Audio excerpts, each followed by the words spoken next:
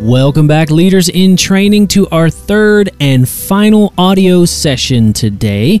We're continuing through Romans 12, and we've looked at humility, we've talked about boldness, and we're wrapping things up by discussing responsibility. And I'm going to pick back up in verse 9, kind of overlap into the rest of Romans chapter 12. Again, I'm reading out of the New International Version, and I want to start by him saying, "Love must be sincere, hate what is evil, cling to what is good." Verse 10, be devoted to one another in love. Now we're starting to get into responsibility. Honor one another above yourselves, never lacking in zeal, but keep your spiritual fervor serving the Lord. And we talked about that in our last session. Be joyful in hope, patient in affliction, faithful in prayer. Share with the Lord's people who are in need. Practice hospitality. Verse 14, bless those who persecute you. Bless and do not curse. Rejoice with those who rejoice. Mourn with those who mourn. Live in harmony with one another. Do not be proud, but be willing to associate with people of low position. Do not be conceited. See how this is all wrapping together? Do not repay anyone evil for evil. Be careful to do what is right in the eyes of everyone. If it is possible, as far as it depends on you, live at peace with everyone. Do not take revenge, my dear friends, but leave room for God's wrath, for it is written, "It is mine to avenge. I will repay, says the Lord." On the contrary, if your enemy is hungry, feed him. If he's thirsty, give him something to drink. In doing this, you will heap burning coals on his head. Do not overcome evil, verse 21, but overcome evil with good. See, we started off by looking at our place in God's kingdom with humility, sober judgment, recognizing this is what God has called me to do. Then we have that boldness like David. We can address obstacles with the authority of our calling, because once we recognize our identity is not tied to our giftings, then we can walk in that calling with confidence that God's going to make our path straight.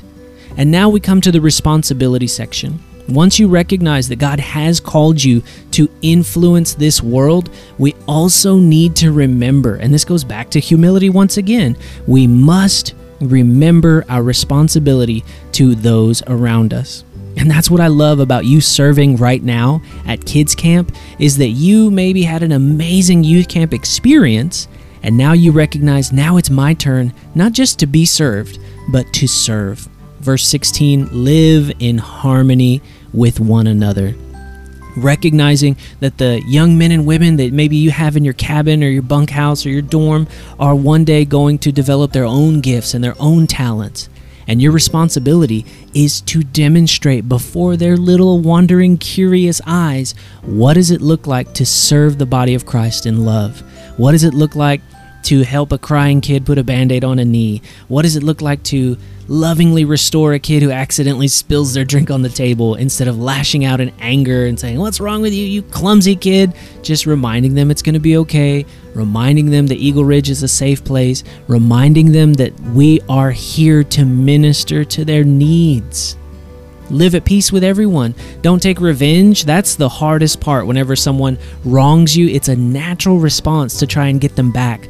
Hurt people, as the saying goes. But the thing is this, that when people hurt you, it's normal and natural to want to respond.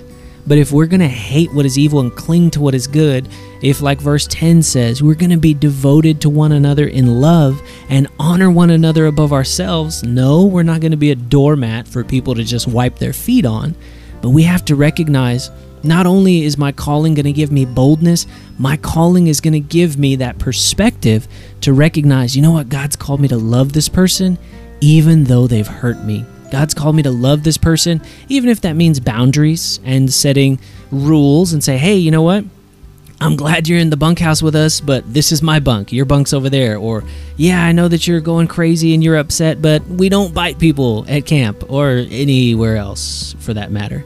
So as you are learning, as you're watching the adult leaders demonstrate their gifts for the kids, you also are developing your gifts in order to use that understanding of responsibility for serving God's people.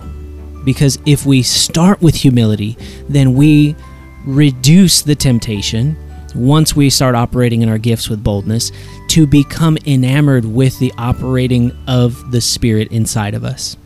That's why ministers have to stay grounded. We have to have accountability partners. We have to have people around us who will, yes, encourage our dreams, but also keep our feet on the ground. We cannot be conceited, like verse 16 says. Maybe you're an amazing speaker. Maybe you are so loving and people are drawn to you. Maybe you operate in the gift of faith, and when you pray for people, they're healed. But we, again, have to start with humility. And that boldness can never compromise our responsibility. Always make sure that you give glory to God, you're submissive to your leaders, and that you are preparing that next generation for when it's their time to step into roles of leadership. Guys, thank you so much for listening in. I hope that these have helped you, and feel free to pass them on to some of your friends who are also growing and learning and developing their gifts for the kingdom of God. God bless you guys.